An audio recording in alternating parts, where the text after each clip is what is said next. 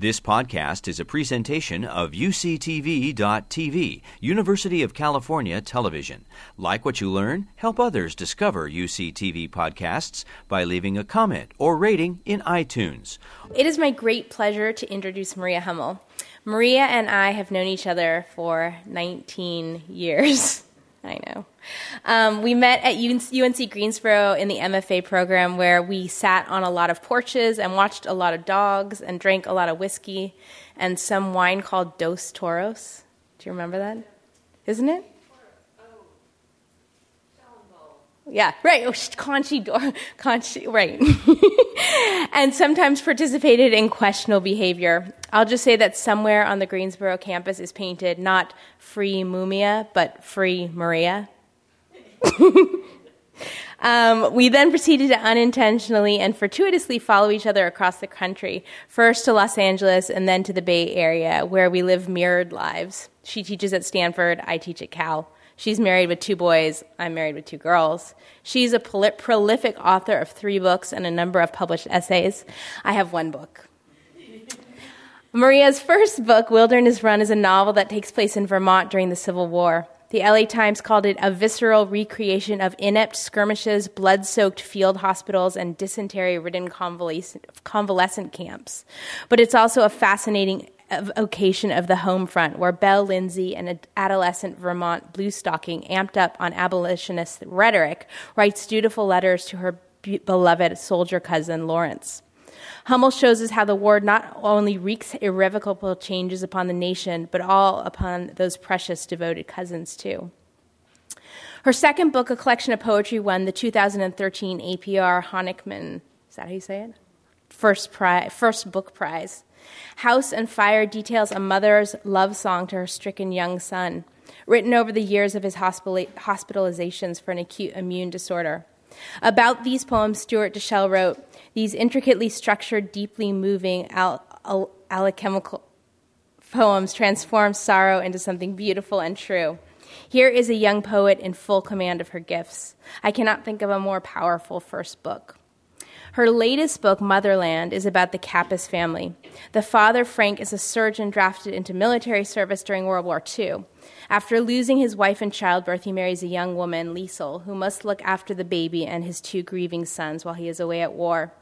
Liesel tries to keep the children safe and fed, but one child begins to mentally unravel, and Liesel must discover the source of the boy's illness or lose him forever to Hadamar, the infamous hospital for unfit children. When looking for blurbs to help introduce the novel, I came across this from Jessamine Ward. In stunning, pitch-perfect prose, Maria Hummel gives us a deeply moving portrait of lives on the wrong side of history. This isn't just another World War II novel. It's a spectacular story about what it means to love and hope in the most difficult times. This is precisely my experience of this compelling novel. As a Jew, I found Maria's ability to make us both sympathize and empathize with those on the wrong side of history extraordinary. And as a writer, I found her ability to write such complex, 3-dimensional, and compelling characters enviable. As well, the backstory to Maria's decision to write this novel is fascinating, but I'll let her share that with you. Please join me in welcoming Maria Hummel.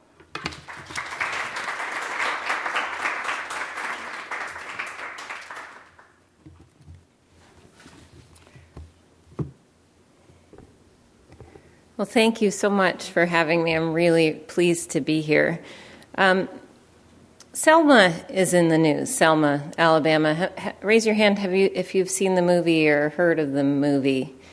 Okay, at least most everyone has heard of it. And Selma's in the news partly because it's 50 years since the marchers, peaceful marchers, crossed the Edmund Pettus Bridge and were beaten by policemen on horseback with billy clubs and bullwhips and electrical cords and tear gas. And this event making national news catalyzed President Johnson to sign the Voter Registration Act. So most of us know this history. If you haven't seen the movie, you may have seen the hazy photographs of the men in uniform and the people crippled and hiding their faces. And we know about the leaders, we know about the marchers, the cops, and the president. But here's a question. What do you think happened to those marchers who were so injured on that day? Where did they go? In the 1960s segregated South, where most blacks were turned away routinely from white hospitals and had to resort to folk doctors for treatment. Elsewhere in the South, protests had claimed lives, but not Bloody Sunday. The answer to that question, why, intersects with my own family history. In the 1920s, a young German named Isabel Schmitz-Dumont came to this country and somehow miraculously got a medical degree from the Philadelphia School of Medicine. And she was working in Philly at a Catholic mission when she met another European, an outgoing Dutch nurse named Joan Mulder, and they decided together that they were going to go to Africa and become missionaries. And while they were public in discussing these plans, the Archbishop of Alabama, who knew of their talents and their energy, said, "Why go to Africa? Why don't you come here? We need you." And so they did. In the 1940s, they started a clinic in Sullivan's Alley in Selma, Alabama, and they treated anybody who needed it. And they took payment in the form of chickens and vegetables, and they went out at night, by candlelight, essentially, and delivered babies in the community. And then together with the local Catholic mission, the clinic that they had expanded into a series of strung-together shacks, into a makeshift hospital. And then by the 1960s, it bloomed into a state-of-the-art medical facility with a practicing surgery that served all patients and mostly black patients without question. Isabel was the chief surgeon, and Joan was the leader on a nursing staff the day that those wounded marchers poured in. And even John Lewis, now a renowned public figure who suffered severe head trauma from being beaten that day, recovered in their care. We know that without the violent response of Sheriff Clark, Selma's Bloody Sunday would have never made national news. But without the readiness and capability of the Good Samaritan, the day's casualties might have raised the already painful cost of the movement to an unbearable degree. And I was 12 when my great-aunt, Isabel, died and was buried in Selma's African-American cemetery. Joan died a year later and was buried beside her. And not very long after, I realized I wanted to be a writer, and I was sure that someday I might tell Isabel's story. But Isabel had two sisters who stayed in their native Germany, and one of them, Greta, in 1942 answered an ad in a newspaper posted by a widower with 3 young children looking for a new wife. He was a doctor, and he was my grandfather, and the eldest of those 3 boys was my father. His mother had died. His biological mother had died in the childbirth of his youngest brother. And Greta married into the family, and she basically raised the boys single-handedly for several years while my grandfather was deployed to an army hospital and later ended up in a POW camp. And if you have looked at all into what Motherland is about, you know that I ended up writing about Greta and not Isabel. I ended up writing about the sister on the wrong side of history.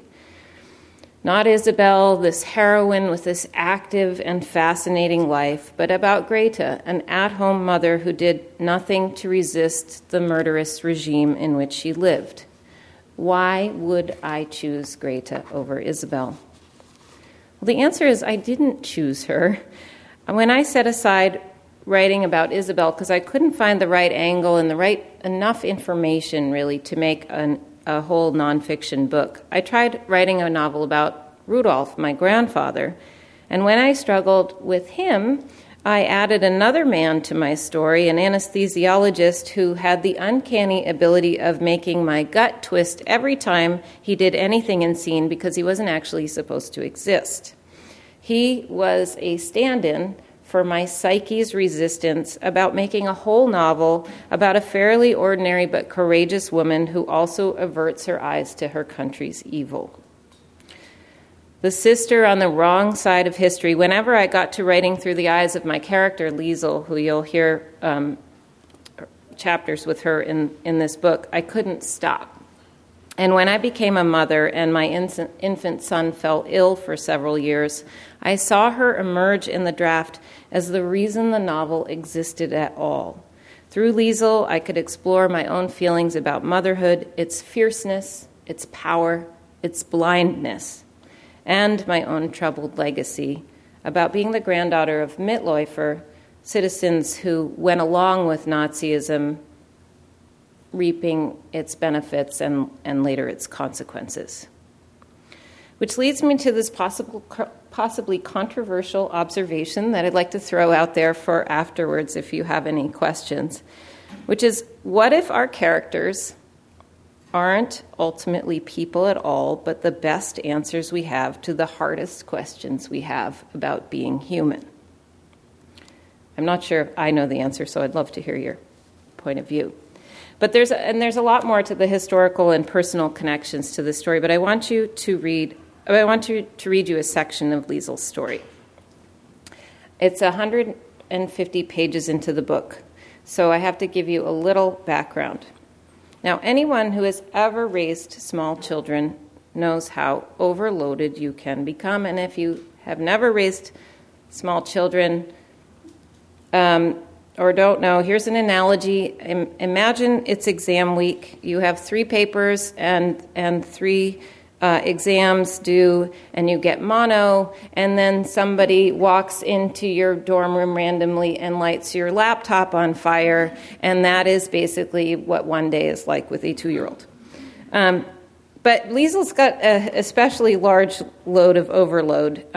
She's raising these kids on her own because her husband is deployed at this army hospital, and he's also been told that he could have an opportunity to really advance his surgical career in Berlin.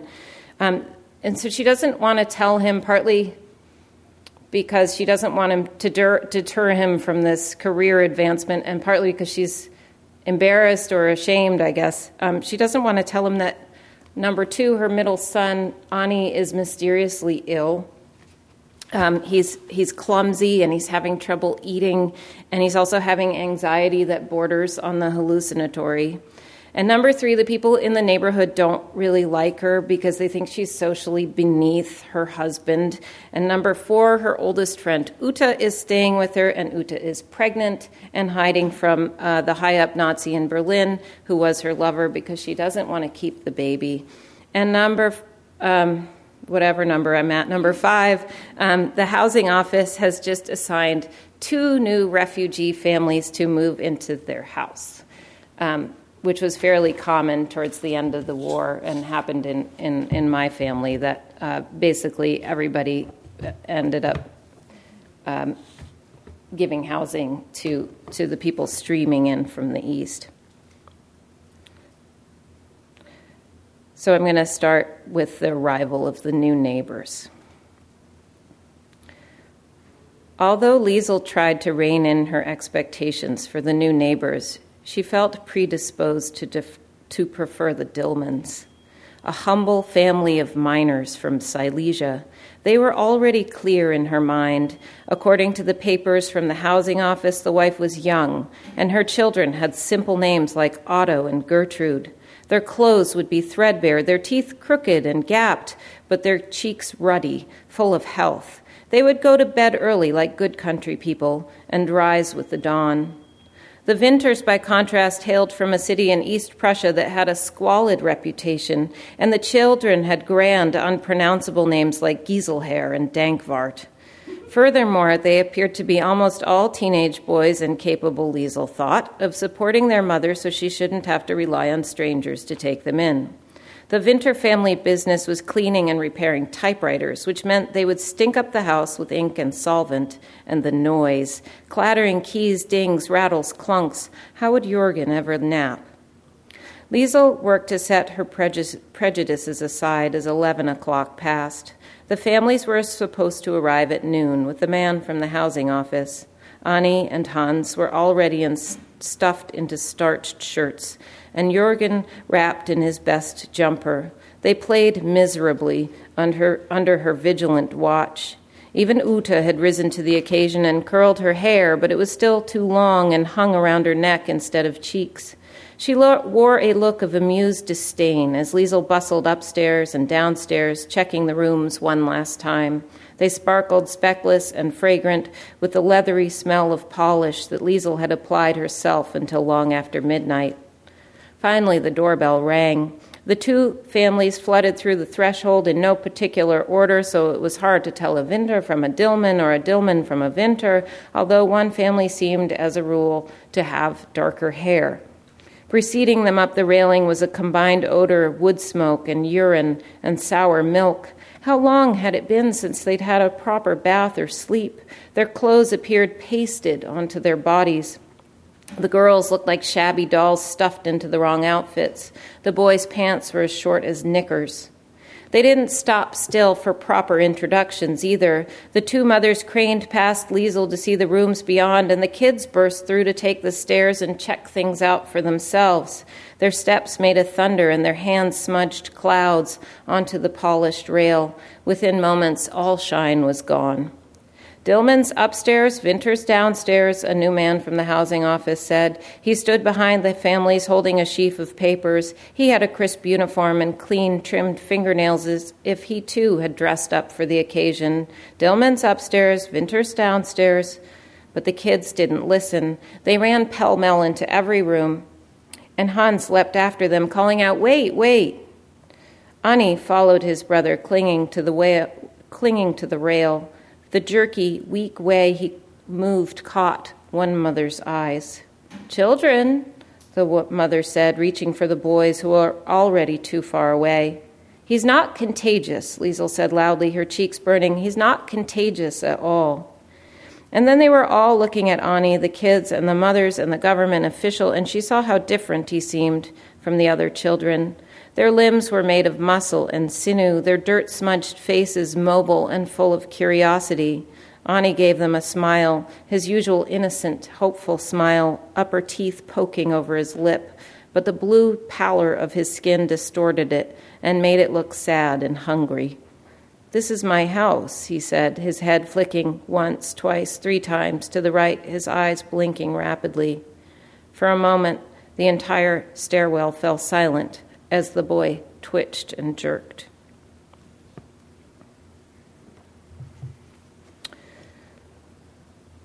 Dillman. The name appeared above the Cappuses within 2 days of the tenant's arrival. The little wooden slat inked in a neat childish hand was the only thing small and neat about the clan, which spilled out of its third-floor rooms into the wash kitchen at all hours. The 4 girls, the lone boy Otto was serving in the Ukraine, scattered their ribbons and shrill giggles everywhere. They had somehow managed to procure a record player and played their 2 albums over and over, dancing their big clomping feet across the floor.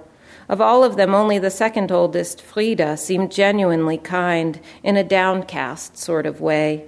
She was also the prettiest, having escaped the freckles and frizzy brown heads of the rest of the Dillmans. For this, her sisters treated her with a mix of reverence and scorn. Frau Dillman trotted out, elaborately, almost joyously polite, the first week of their habitation on Hubertstrasse 6. She sang out her praises for the rooms, the view, the neighborhood. But when Liesel confronted her regarding the nightly wail of the record player, Frau Dillman's shoulders grew as rigid as a cornered cat's. After Liesel stopped her a second time to confer over the soggy underthings left strewn about the wash kitchen, Frau Dillman's eyes began to blink hard whenever they crossed paths. "Overrun and overplucked," was Uta's comment when Liesel complained about her new neighbor's touchiness. "She's too tired to get along." This was the new Uta, glazed and contented by her pregnancy. "Can't you side with me for once?" Liesel retorted. "I am siding with you. You can't change her, so just let her alone."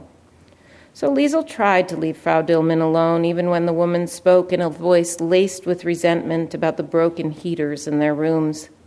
Perhaps someone from the housing office can come, Liesel had said, and made the request, but no one came. Likewise, the employment office had never come through with a new housekeeper, and the local Wehrmacht office could not get any more packages to Frank. It was as if the country were slowly becoming paralyzed.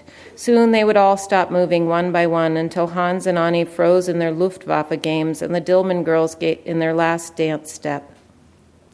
But not Frau Winter. Frau Winter was up all day and night ready to talk. She burst from her apartment at the slightest creak of the steps, her black, old-fashioned widow's weeds swirling about her. Her fierce face looked as if it had been molded by glaciers, a terrain of deep crevices with 2 frigid pools for eyes. Frau Winter never smiled.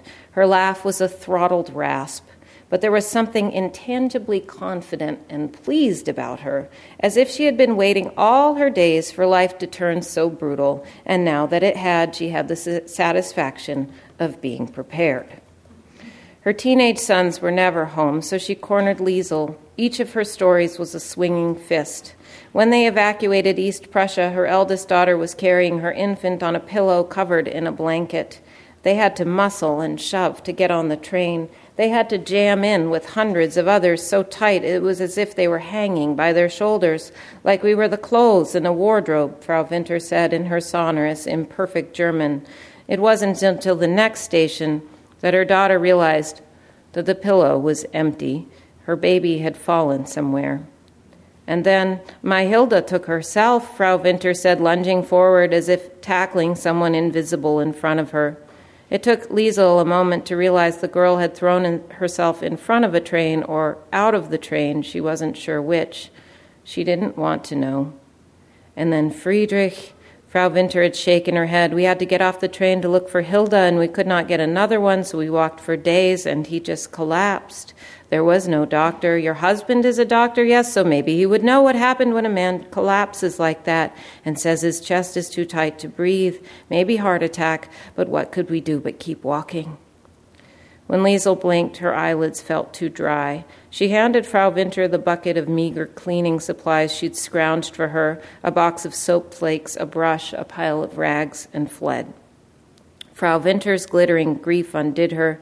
It made her fear the worst. Frank trapped in a besieged Berlin, and Annie.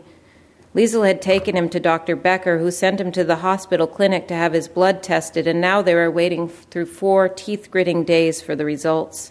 Annie was gaining weight again, but the Dillmanns and their constant ruckus woke him at night, crying out from nightmares. They keep falling on me, Mutti. He clutched his belly in pain. Sometimes he staggered as if someone invisible had whacked him from behind. She had the same conversation with him over and over.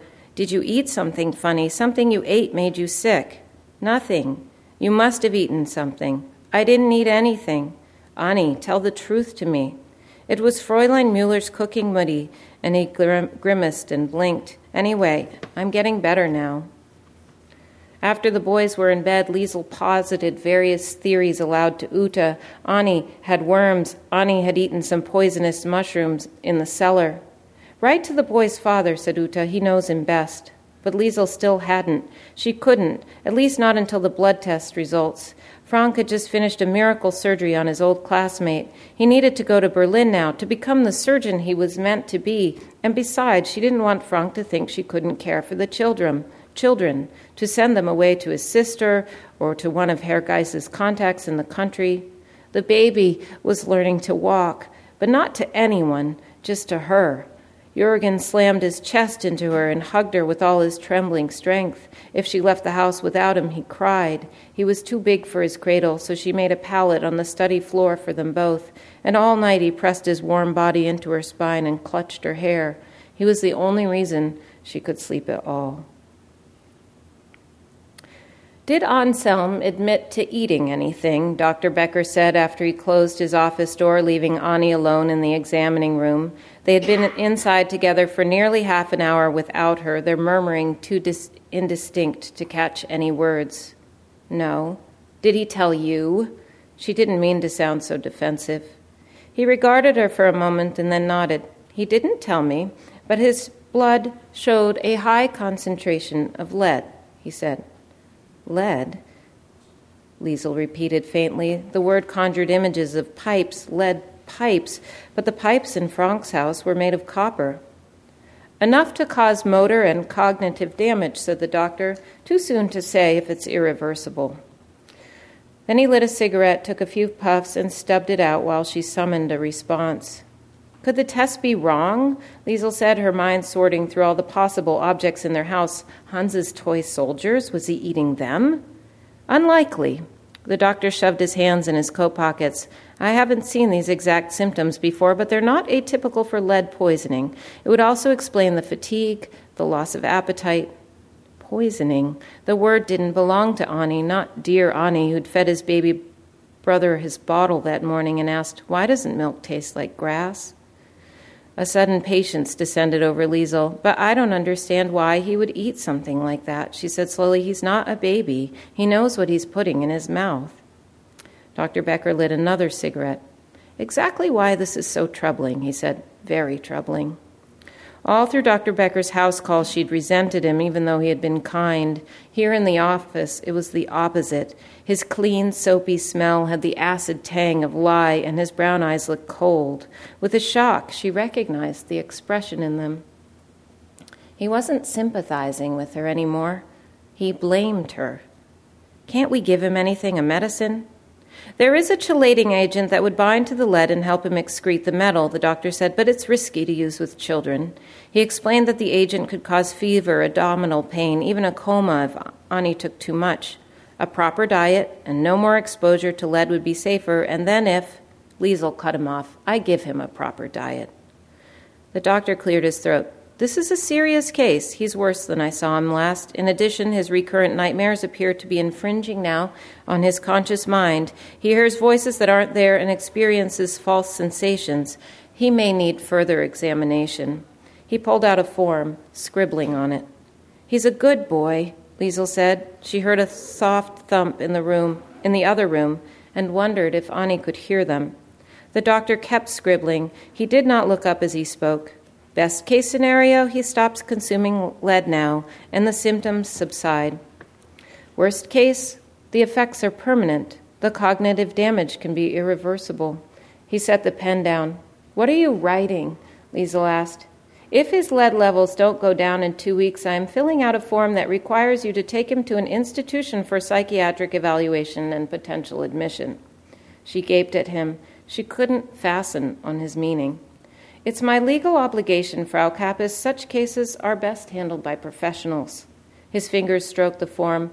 I had some clinical training 10 years ago at a very fine asylum in Kiedrich, where the patients are well cared for, and if Anselm's case gets more serious, he can go on to Hadamar. Hadamar. She knew that name. Liesl reached for the form. Dr. Becker tucked the paper in a folder out of reach. He leaned back in his chair, regarding her with all the weight of his medical degrees pulling down at the walls, heavy and glassy. She rubbed her cheeks with her hands, trying to find the right response. For the safety of our fellow citizens, he said. Why would you want to do this to him? What do you have to gain? She interrupted, her voice finally coming to her. The doctor looked surprised by her question. As I said, this is simply standard medical procedure, Frau Kappes. Our system places the decision about a patient's illness in the hands of those most qualified to make it. My husband's a doctor, she protested. My husband is qualified. Ah, your husband, he said, his eyes holding hers. I'd like to hear his opinion. I'll write to him promptly. He picked up his pen again. What's the address? I'll write to him, and he'll contact you. Good day, Herr Doctor, she said. As she rose, she saw the street below. For a moment, the pedestrians all looked alike, all stalled in their places, gray coat, gray coat, gray coat, as if someone had planted them there. By the time her mouth opened to call for Ani, the people were moving again, but she couldn't dislodge the image from her mind. Liesel held Annie's hand tight as they crossed the street. His fingers had lost their softness. They were just sinew and bone now, and she hated the cold feel of them. She wanted to stop right where she was and breathe on them until they warmed, until the boy plumped to his old healthy self again. Terms from the doctor visit snagged in her mind. Lead poisoning. It dredged up memories of reading about lead-poisoned Romans slaughtering their own families. Chelating agent. It sounded like something cold and final. Surely there was some other medicine they could give to children. Annie was a scared, grieving little boy. She'd seen children with all sorts of silly tics and imaginary friends. Could Annie really be irreversibly ill? Hadamar. Where are we going? Annie stumbled after her, and for a brief flash she pictured him in institutional pajamas, skinny and wild-eyed, alone on a metal bed. In here, she said, towing him toward the telegraph office. Just be quiet for a minute. She knew the message she had to write, and she wrote it quickly, confirmed it, and paid with a clatter of pfennigs. She nearly forgot to take her change until the clerk cleared his throat. She spun away, flooded with nerve. There, she had done it. Mutti, what's wrong? Annie asked as they re-entered the street. Just keep walking, she said. We'll talk about this when we get home. What's wrong with me? He whispered, his face tilted up at her, his expression lost and spinning. She stopped then and lifted him all the way up into her arms. He was too old to be hugged that way, and he sagged as his legs clumsily found their way to either side of her waist. She pressed him close anyway, tucking his head into her shoulder. People turned to stare. She didn't look at them, but from the corner of her eye they took on familiar shapes. An elderly neighbor from Hubertstrasse, Marta, the housekeeper, Herr Geiss. They were all watching her, judging, tensing, ready to report. A feeling like a laugh spread through her chest. Nothing's wrong, she whispered, but Annie was letting go. He fell to the street until his toes touched, and then he pushed away from her. I want to go home, he said, pointing to the streetcar tracks. Can I ride on the outside today? No, said Liesel, alarmed. She smoothed her rumpled skirt. What had just possessed her? She looked up to Dr. Becker's window and saw him watching her. Please, said Annie. I'll be careful. Please, please, please. He started to flick his head to the right. She lowered her voice and cupped his cheeks. His head jerked against her palms. Not today. It's not safe. He jerked again. Another day, please? All right, another day, she agreed, wanting to hold him again. Mutti, let go, he said.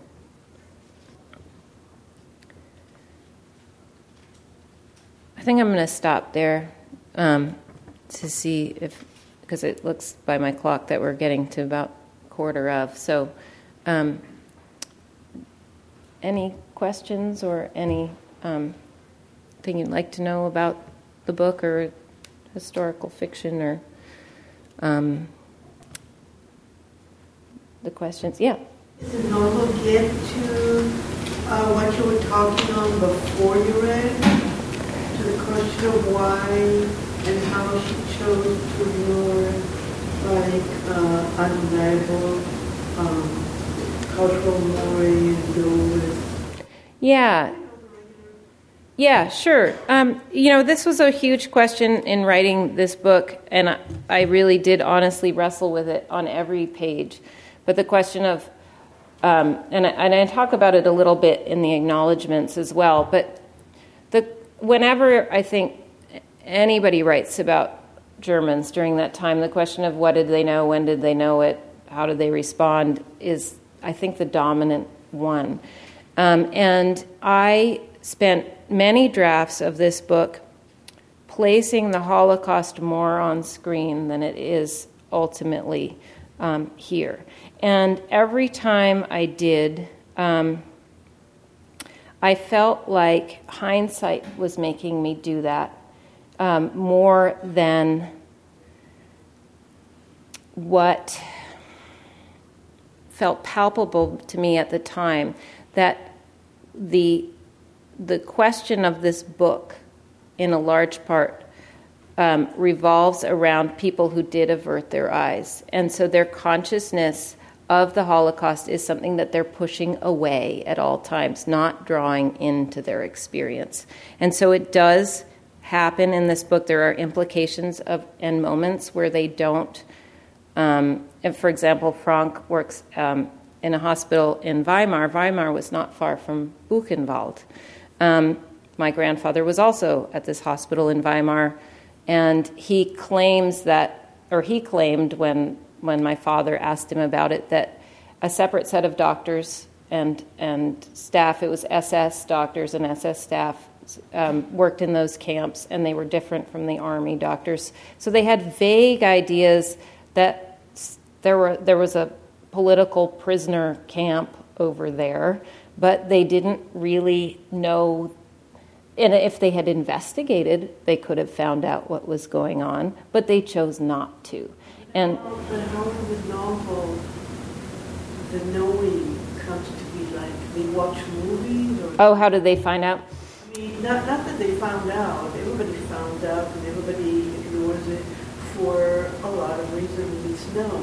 Mm-hmm. People know things and ignore it. Like, aren't that? It's discussing in our lectures, but how in the book it comes to be that they know but do not know. Right. That was an example, I think, where he finds out in a scene that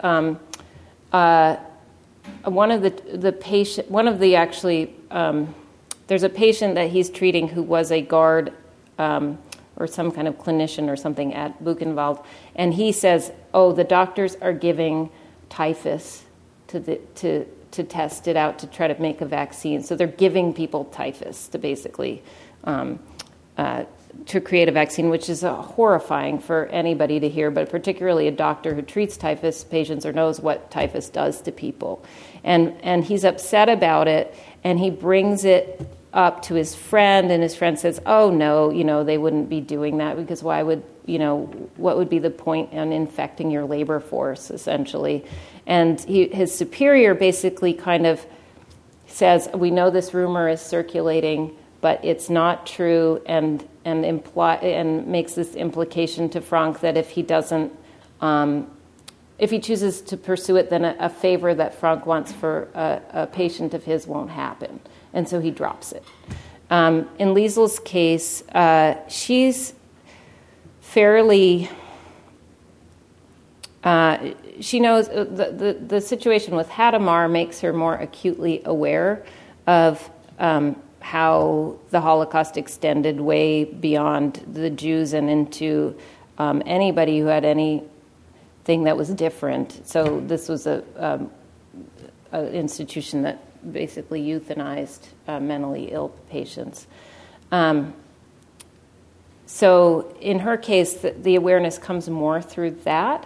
But there's an interrogation scene at the end of the novel with an American, and he is just disgusted with her and with all these wives that he's interviewing and how little they know.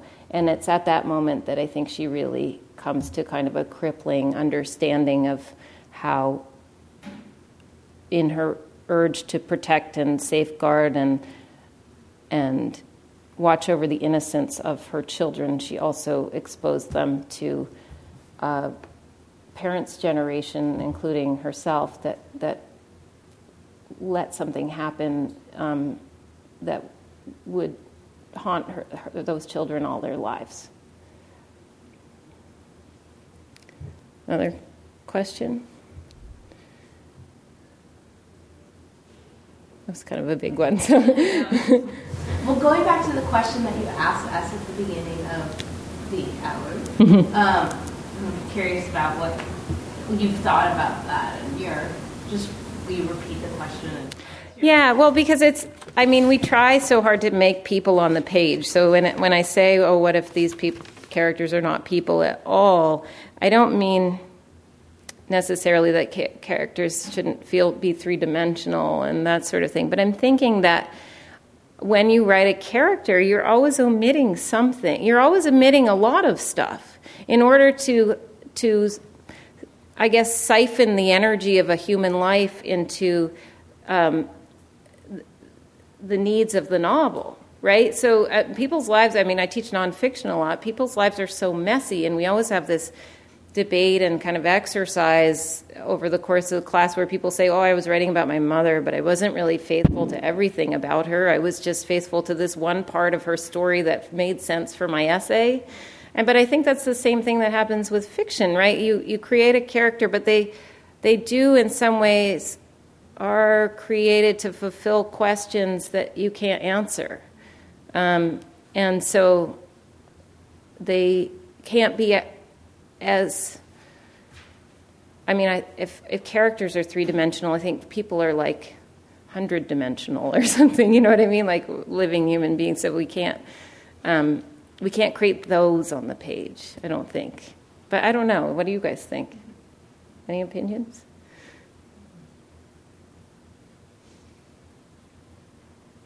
Yeah. Yeah, when I was a Buddha Hockey student acting, everybody admired her book, which asks you to be 7 different things when you do a character in order to be not ordinary actress. Mm-hmm. And I remember me thinking, but where about are the 7,000 other characters that are happening? Right. You know, if you do 7, you lose all the others. You better don't do 7 and B. Mm-hmm. And maybe then the later will come in or something. Yeah. It's a problem in art. Yeah, I mean, I think it's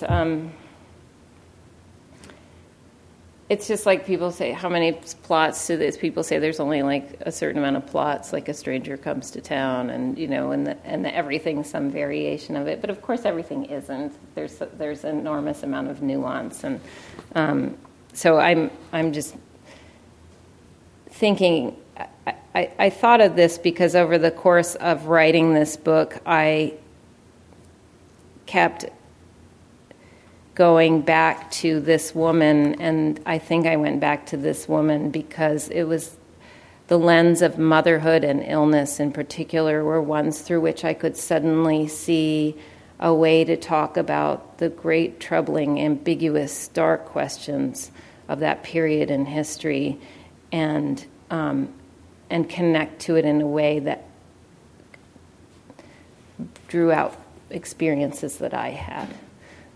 So, you know, it isn't my father's childhood. You know, it's some version. Although he, the middle son in the family, in his family, didn't fall ill, but my father lost his hand while Greta was taking care of him in an accident in a factory that his uncle owned, and so she did, I think, go through quite a bit of feelings of guilt and fear about how she was doing taking care of these children. Yeah. So now that you've kind of explored this story and this part of your family history, do you see yourself never going after the original inspiration of your writing? I don't know. I feel like I haven't found that third, you know how, I think if I do Isabel's story, it will probably be with nonfiction and not fiction, because with these remarkable moments, like it feels worth putting in nonfiction so people know it's actually true. But I don't know, when you talk about, in nonfiction, sometimes we talk about braids, you know, like Notes of a Native Son is a classic braid essay in which he talks about the death of his father, the birth of his father's youngest child, and the race riots in Harlem, and he's always alternating between one of those three strands, and I feel like I haven't found the third part of the braid for her story, and it will come at some point, but it just hasn't yet. And of course, I really wanted to go to the 50th anniversary march, but I think they are going to be just deluged with, I mean, I also have small children, so it's hard, but I think they'll, especially with what happened in Ferguson and continues to happen with African Americans and the police in our country, I think that the Selma March is just going to be enormous for the 50th anniversary. So I can't see a way to get there, but yeah, I'd like to. I'm glad I could just tell a little bit to you, you know, and just share it because it's I think an interesting story. Talk about your research process. What did you do? Yeah, well, there is another facet to this family history that I didn't reveal, which is that my grandfather, he did desert the army, Weimar, because he was worried about the Russian army coming in and he would get stuck on the Russian side. So he deserted, and when he deserted, he stopped and stayed in this one family's house in Thüringen, and he put a packet of the letters that his new wife, had written to him in a wall in an attic, and they were found 50 years later by a couple renovating the house, and my uncle still lives in the house where my dad grew up, and so they found him and said, "Are you related to this Rudolf Hummel, and can you, do you want these?" And so we got these letters that were this new wife's, letters to her husband, and those, I think, helped me get the spirit of Liesl, that sort of hopeful, fearful, totally overwhelmed. I don't even know if I love you yet kind of letters, between them. And then I also, Google, historical fiction has been, I think, revolutionized by internet research now. You can find anything. You can find, I could find Steven Spielberg gave a lot of money for a film archive of World War II movies, not just like, I mean like aerial footage and those kinds of movies, not cinema type movies. So you can find those and see what the landscape looked like. I wanted to find out what a Mutterkreuz looked like one time, which is the cross that German women would wear if they had 6 or more children. Well, of course, somebody is selling these on eBay, so you can see what they look like, and that really helps with the writing. And then I interviewed my father extensively, and he interviewed his brothers, and my father drew diagrams of the house. But the thing that probably helped me actually the most was that the house in which much of this book is set is very like the house where my father grew up and where I spent childhood summers. And so I have child memories of this place. And that makes stuff so easy to access, and make archetypal or make the setting rich, I think. So I was able to set the story in a place I knew very well. And that really helped. Yeah.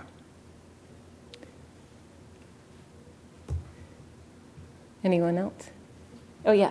Have you read anything recently that you particularly enjoyed that you recommend to other people? I liked, I just read A Hologram for the King, Dave Eggers' novel. I loved it. I thought it has a kind of a parable-like clarity to it.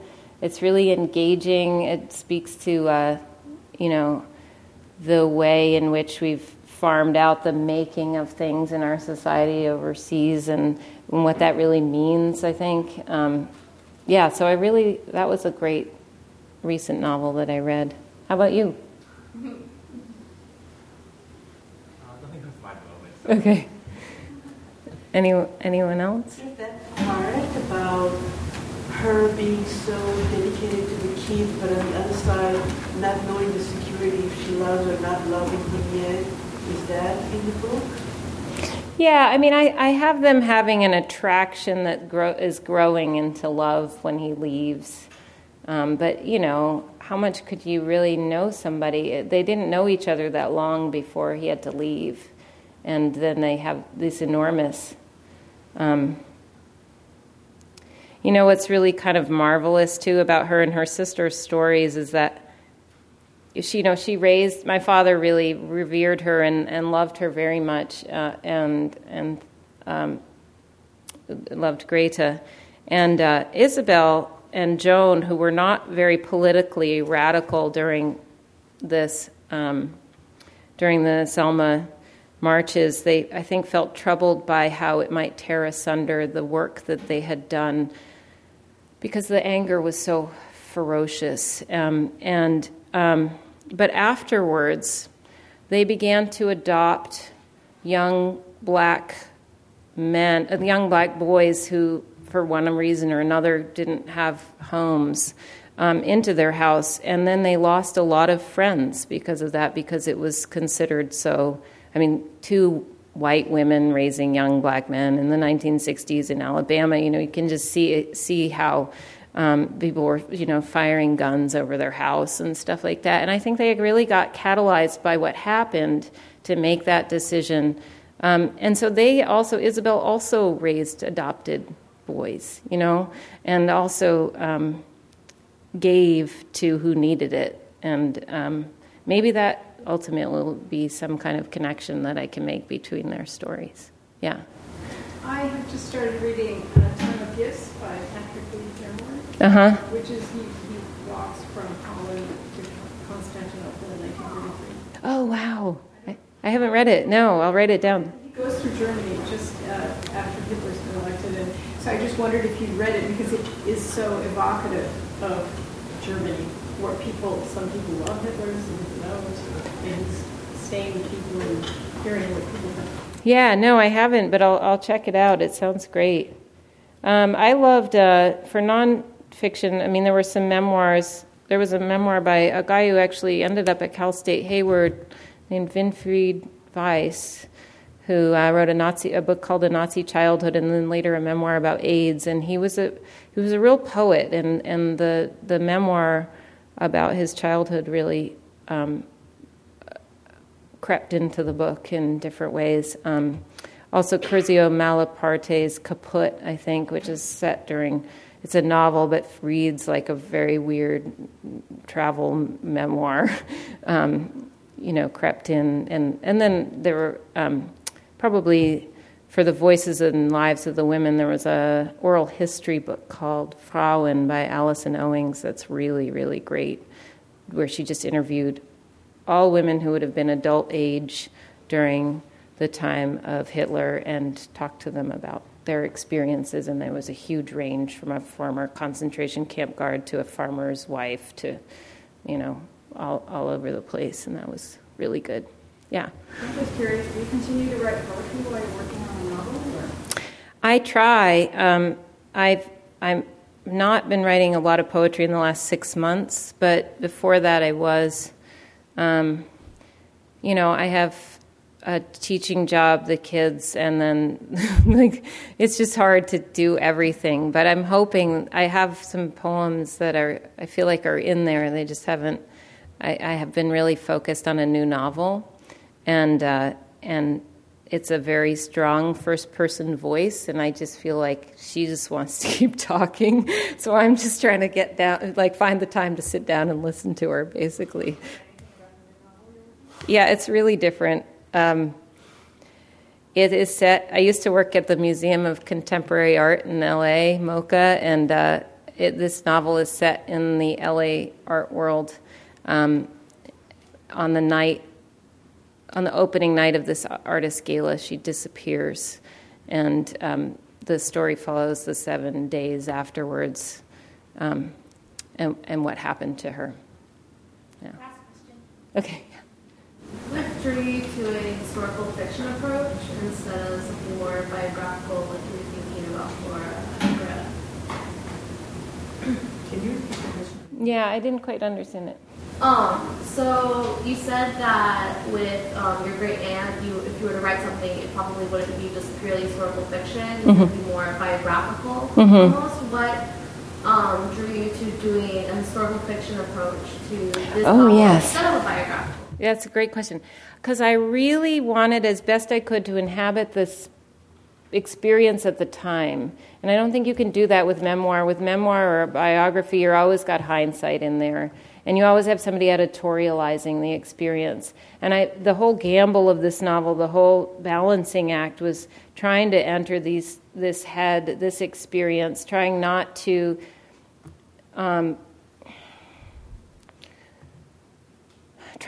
slice through it and pop it open with hindsight, and see what it felt like as a reader, and for me as a writer, to live in that bubble.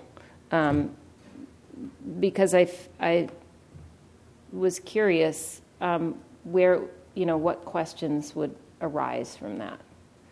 And they would be, to me, seemed like different questions than had been answered by other books. So, real quick.